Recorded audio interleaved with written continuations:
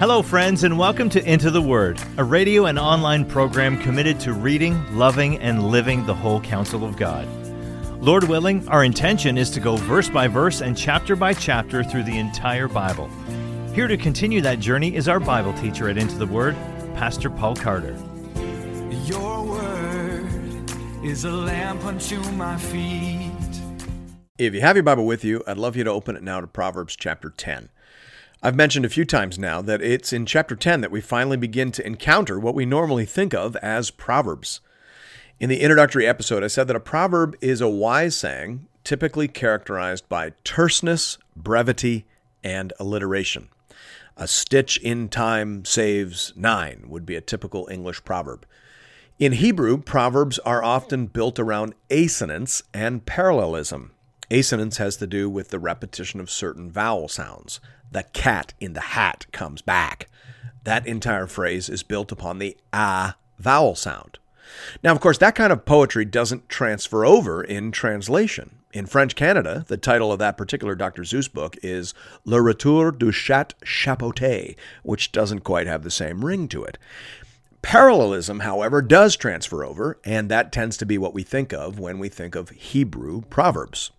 So the first proverb we encounter in this chapter in verse 1 says, "A wise son makes a glad father, but a foolish son is a sorrow to his mother."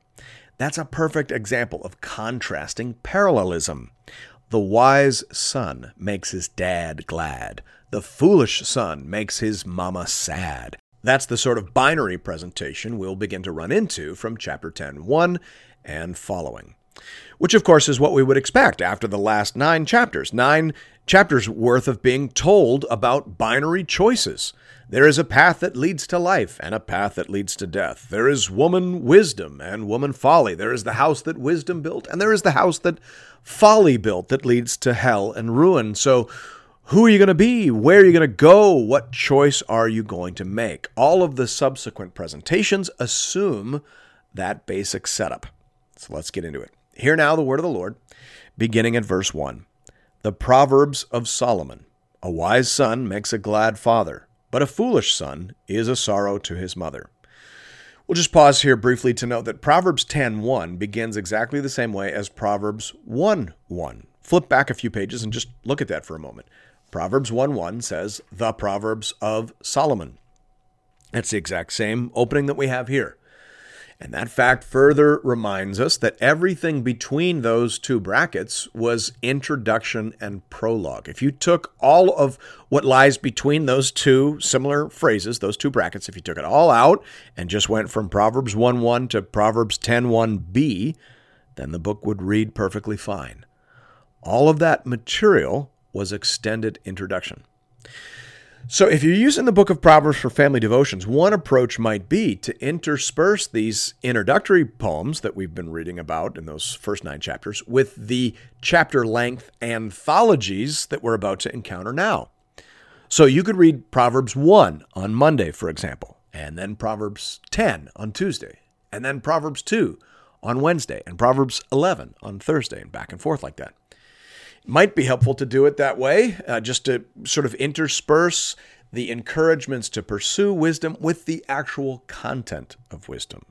Or you can read it straight through. That works as well. However you decide to handle the material, it will be helpful for you to note the shift in content that's being signaled here. The poems commending wisdom have now come to an end, and the pithy statements representing the content of wisdom are about to begin. The first one we've talked about several times now, largely because it so perfectly represents the type. A wise son makes a glad father, but a foolish son is a sorrow to his mother. That is a classic example of contrasting or antithetical parallelism. The proverb assumes that mom and dad are wise people themselves, otherwise they would likely applaud the foolish behavior of their child. But they don't, because they know where that sort of behavior will lead. They are wise. And as wise parents, they desire for their child to follow them on the path that leads to life. As the Apostle John says, I have no greater joy than to hear that my children are walking in the truth. 3 John verse 4. Every wise parent feels the same. Now, I should mention here that most The majority, not all, but the majority certainly of commentators assume that the Proverbs we're encountering here have been laid out in a more or less random way. Sometimes, certainly, you'll run into a cluster of Proverbs that are gathered around some kind of an obvious theme, but by and large, they do seem to be presented somewhat individually, like delicacies laid out on a lavish buffet. Wherever groupings and clusters have been identified, I'll do my best to point them out to you. That being said, there doesn't seem to be an obvious connection between the first proverb in this chapter and the second, which we meet in verse 2. Treasures gained by wickedness do not profit, but righteousness delivers from death. Derek Kidner reminds us here, such sayings are true at 4 levels: logical, providential, spiritual, eternal. Closed quote.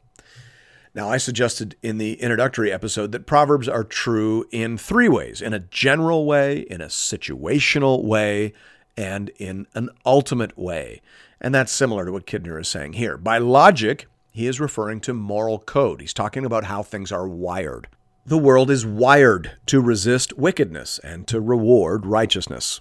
So verse 2 is true in that sense. Then by providential, he means that God is in control. He did not simply wire the universe and then leave it to run on its own. God is involved in his creation to reward righteousness and to punish wickedness. So verse 2 is true in that sense as well.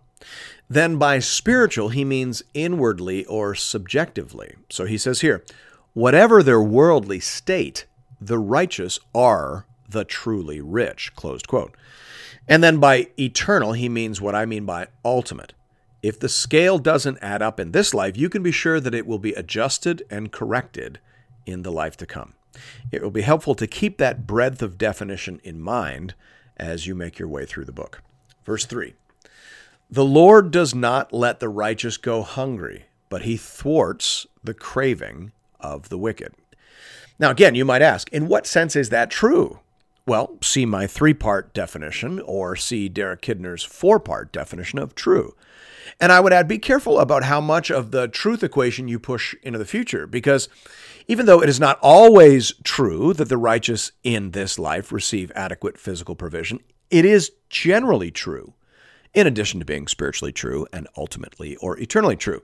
King David believed that in Psalm 37:25. He said, I have been young and now am old, yet I have not seen the righteous forsaken or his children begging for bread, closed quote. W.S. Plumer says wonderfully there are in Scripture many general principles stated, which are not universally true, though they are commonly so, and the exceptions to them are rare, closed quote. I think that's a useful perspective. We'll talk more about that along the way. Verse 4 and 5 seem to go together. A slack hand causes poverty, but the hand of the diligent makes rich. He who gathers in summer is a prudent son, but he who sleeps in harvest is a son who brings shame. This little cluster seems to be commending industry and diligence as the general pathway to prosperity. Verse 5 adds to the general pattern by commending insight and awareness. Doing the right thing at the right time is the key to superior outcomes, whereas doing the wrong thing at the wrong time reliably leads to shame and disaster. That's the basic idea there. Bruce Waltke sees all of verses 6 to 14 as representing a logical cluster. Waltke, in general, seems to see more logic in the arrangement of these proverbs than most other commentators. Sometimes I find his arguments compelling, and then other times it feels like a bit of a stretch in terms of which proverbs should be clustered together. Here, Waltke sees the theme of speech as providing some basic structure to all of verses 6 to 14. He assumes that these proverbs are exploring the ways that speech can influence our lives and the lives of other people around us. I'll let you listen and decide for yourselves, beginning at verse 6. Blessings are on the head of the righteous, but the mouth of the wicked conceals violence. The memory of the righteous is a blessing, but the name of the wicked will rot. The wise of heart will receive commandments, but a babbling fool will come to ruin. Whoever walks in integrity walks securely, but he who makes his ways crooked will be found out. Whoever winks the eye causes trouble, and a babbling fool will come to ruin. The mouth of the righteous is a fountain of life, but the mouth of the wicked conceals violence. Hatred stirs up strife, but love covers all offenses. On the lips of him who has understanding wisdom is found, but a rod is for the back of him who lacks sense. The wise lay up knowledge, but the mouth of a fool brings ruin near. Again, whether you buy into Walke's suggested arrangement or not is for you to decide. Certainly, several of the Proverbs there do certainly connect with the theme of speech, though for others, that connection seems tenuous. In verse 6, the meaning seems to be that blessings are attracted to wise behavior and wise speech, whereas wicked behavior and wicked speech go before violence. Violence comes behind them, you might say. And that's certainly true. Most of the times I have seen someone punched in the mouth, it was usually after a fair bit of stupid and sin came out of their mouth. That's not to justify the violence. It's simply to say the same thing that's being said here. Wicked speech is often followed by violent action. The two go hand in glove, and glove to mouth, you might say. Verse 7 is one of those verses that doesn't quite seem to fit with the suggested arrangement, at least as far as I can see. It seems to be saying that people will enjoy remembering the lives of righteous people, whereas we'll all do our best to forget the names of the wicked as soon as possible. This proverb reminds me of what the Bible says about the death of wicked and stupid King Jehoram. 2 Chronicles 21:20 says, "He was 32 years old when he began to reign, and he reigned 8 years in Jerusalem, and he departed with no one's regret." Exactly that. Verse 8 does seem to touch again on the theme of speech, noting that wise people receive instruction, whereas babbling fools do not, and therefore come to ruin. Verse 9 is fairly straightforward. It's worth noting there the reminder that eventually your sin will find you out, likely in the short term, but if not, then definitely in the end. In a world with a moral order and a moral overseer, nobody gets away with anything. So, reader beware. Verse 10 provides a warning about two people who are always on the brink of utter disaster, the schemer and the babbling fool. So, stay away from people with loose lips and foolish plans. Verse 11 has to do with outcome. Righteous speech leads to blessings. Wicked speech leads to violence. Verse 12 is quoted in the New Testament in 1 Peter 4:8. The basic idea is that haters bring conflict and division, whereas lovers promote peace and unity. It's worth pausing here to note that in the Bible, the sort of community that tends to gather around a person, particularly a leader, tells the truth about their character. A pastor whose church is constantly in conflict, if he's been there for a while, probably needs to look in the mirror. Brokenness inside leads to brokenness outside. That's the idea. Out of the abundance of the heart, the mouth speaks, and community forms. Verse 13 is saying that there is a person who gives wisdom, and there's another person who constantly requires correction. Which one are you? Verse 14 again looks at outcomes. A wise person is always learning and is always gathering nuggets for his or her own use, but also to share with others. On the other hand, a foolish person is storing up disaster for all who come near. There might be another little cluster in verses 15 to 16, both of which appear to have to do with money. A rich man's wealth is his strong city. The poverty of the poor is their ruin. The wage of the righteous leads to life. The gain of the wicked to sin. Now, at some point near the end of our journey through the book of Proverbs, maybe at the conclusion of that journey, we'll have to pause and do a deep dive on what the book of Proverbs has to say about money, because it's one of the most common themes. Here we see that Proverbs is generally positive toward money. Solomon is saying that money provides a certain amount of security. Poverty makes people vulnerable, and that is certainly true. The poorer you are, the more at risk you are in a variety of ways. Being even moderately wealthy insulates you from things that would completely destabilize a person of lesser means. Let's take interest rates, for example. At the time of this recording, North Americans are wrestling with inflation as a result of a variety of factors. And of course, one of the ways that governments try to manage inflation is by raising interest rates. Now, if you're a wealthy person who's paid off their mortgage and who owns their car outright, then you are relatively unaffected by those things. You might even welcome higher interest rates. After all, you've got money in the bank, right? So higher interest rates just means more money for you, not less. But for the poor person, inflation means more expensive groceries, and high interest rates means more expensive mortgage payments. So a point here or there is the difference between being a homeowner and being out on the streets. So Solomon is right on here. A rich man's wealth is his strong city. The poverty of the poor may indeed be their ruin. So having money is definitely better than not having money. The Bible does not glorify poverty, ever. Verse 16 makes the point that money in the pocket of a good person is actually a blessing. They will do good things with it and will make the world a better place. Maybe they'll invest in a startup company. Maybe they'll begin a charity. Maybe they will pay for their children to take piano lessons. All of that is a win for humanity as a whole.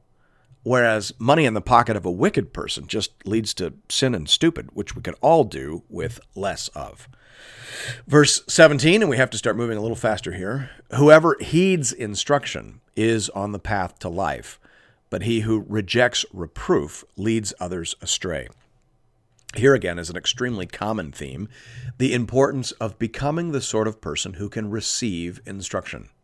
People who can be taught prosper. People who cannot be taught lead others astray. Next, we have another cluster of proverbs having to do with speech. Verse 18, the one who conceals hatred has lying lips, and whoever utters slander is a fool. When words are many, transgression is not lacking, but whoever restrains his lips is prudent. The tongue of the righteous is choice silver. The heart of the wicked is of little worth. The lips of the righteous feed many, but fools die for lack of sense. In verse 18, we're told that hatred in the heart will force its way out through the lips. Walke says here, hatred inspires slander, informed by innuendos, half-truths, and facts, distorted and exaggerated beyond recognition, closed quote. For an illustration of that, see the internet. Verse 19 reminds us that if you talk enough, you're bound to sin in some fashion. See James 3, 1-2 for New Testament confirmation. Verses 20 to 21 shift the focus slightly toward the matter of outcome. Righteous speech can provide generously for many, whereas foolish speech is worthless and leads to ruin. Verse 22 is a little bit controversial. The blessing of the Lord makes rich, and he adds no sorrow with it. What does that mean? Alan P. Ross provides some clarity here, saying, God brings wealth to those whom he blesses, and without anxiety, close quote. So again, that's a general rule, not a promise. Proverbs does not shy away from the fact that God does indeed tend to bless his people. And generally speaking, if you walk in his ways, the world will reward you. God himself will reward you. And anything you receive from the Lord and from walking in accordance with his ways can be enjoyed guilt-free and worry-free, thanks be to God. Walke sees a common theme running from verse 22 through to verse 26, the theme of pain and pleasure. That certainly fits with verse 22, so let's listen to the next couple of Proverbs and see if we agree with that suggested arrangement. Verse 23, doing wrong is like a joke to a fool, but wisdom is pleasure to a man of understanding. What the wicked dreads will come upon him, but the desire of the righteous will be granted. When the tempest passes, the wicked is no more, but the righteous is established forever. Like vinegar to the teeth and smoke to the eyes, so is the sluggard to those who send him. Putting that all together, we might say that good people enjoy what is wise and good, while foolish people enjoy what is wicked and wrong, and each will receive what they enjoy in the end. Wickedness will come for the wicked, and the desire of the righteous will be granted. After the storm of crisis and judgment passes, the righteous are established forever. This reminds us of Jesus saying that the meek will inherit the earth. So enjoy the laws of nature, and you will inherit the restored and renewed natural realm.